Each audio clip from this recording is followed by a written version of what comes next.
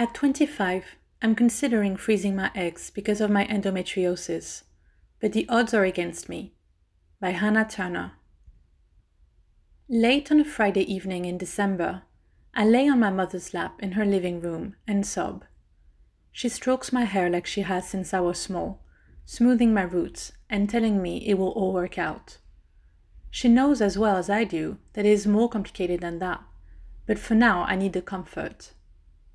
There has been a barrage of bad news recently, from declining physical health to losing our beloved Gran, and now a doctor's call to announce that although I was cut open only last spring, my endometriosis has returned at a rapid rate, and another surgery must be scheduled.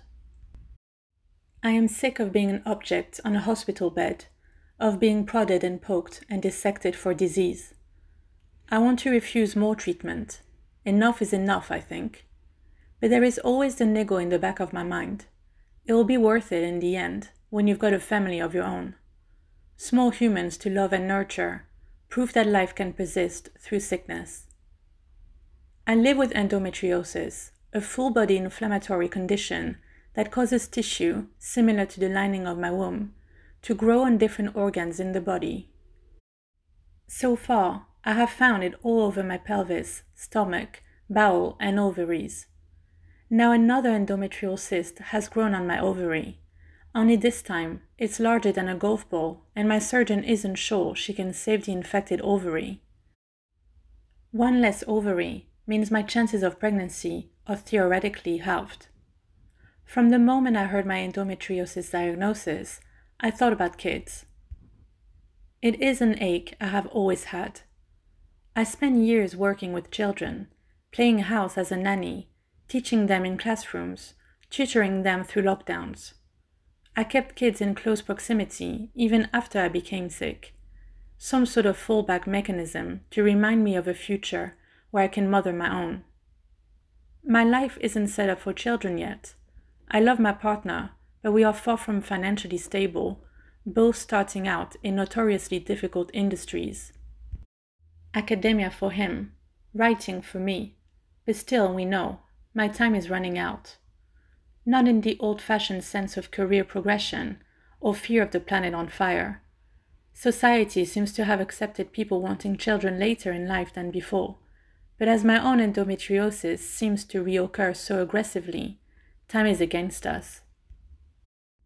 Sarah Jane, an Irish blogger, was also 25 when she was finally diagnosed with endometriosis after over 10 years of looking for answers. Almost immediately, she was told her fertility would be affected and took it upon herself to research the next steps. As with so much of endometriosis, the research is sparse and the misinformation widespread, so deciding what and how to understand your own fertility whilst living with the chronic pain and illness the disease causes is exhausting. On the day I speak to Sarah Jane, she has just found out that she can begin the injections required to increase her egg count as the first stage of her own egg freezing journey. We won't know how my body will react and if this will actually work, or if it will take a couple of turns, she says. That is the most isolating part, the coping with uncertainty that endometriosis brings. We do not know how our specific bodies will react to a fertility treatment, or how much disease they will find until we awake from a surgery, or how complicated our pregnancies may be until we start carrying.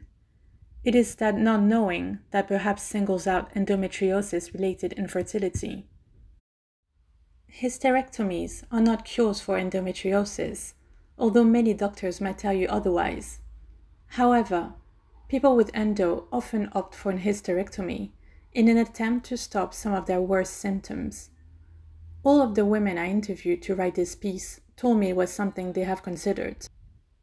My extremely heavy periods affect my quality of life, so I've been considering a hysterectomy, says Christina, 27, who lives with stage 4 endometriosis.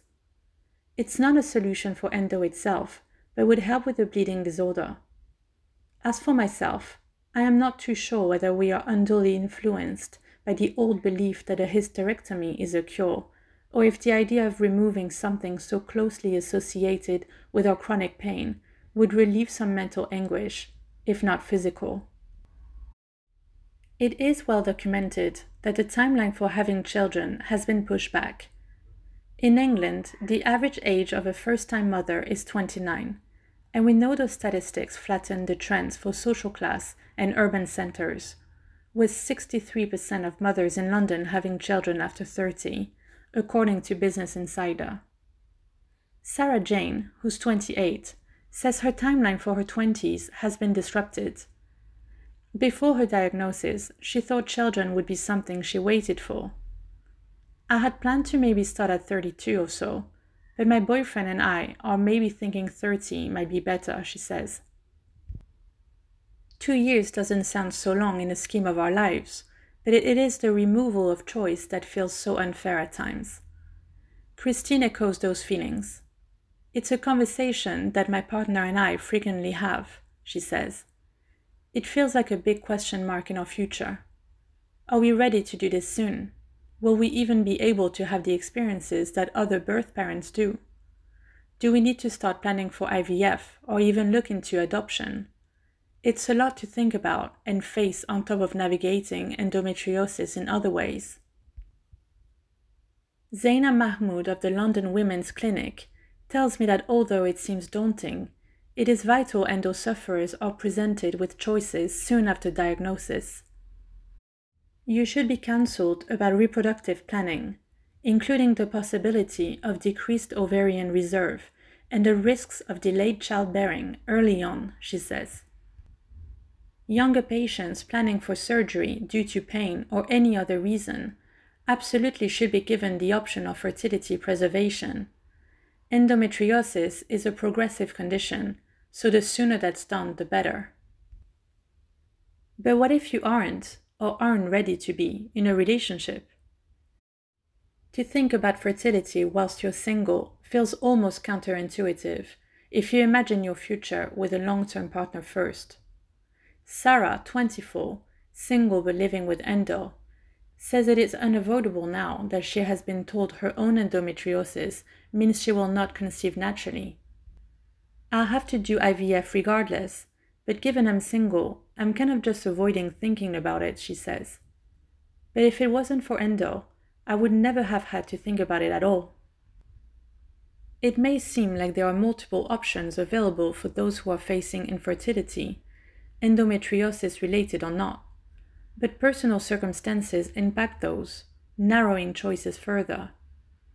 Conversations around adoption, its red tape, the ethical implications of international processes, and the discrimination faced by certain families, whether they are disabled or queer, all present dilemmas.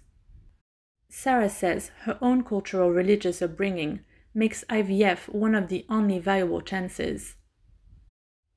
In my culture and religion, you have to be married before kids, and things like surrogacy or using a sperm or egg donor aren't allowed, she says. If I had those options, I wouldn't worry as much, but if IVF doesn't work, then the only other option I have is adoption. However, we must also reckon with the low success rates of so many of these fertility interventions, not to mention the prohibitive costs. New research by the British Fertility Society suggests egg freezing has less than a 20% success rate, with the Human Fertilization and Embryology Authority reporting that rate is 32% for IVF generally.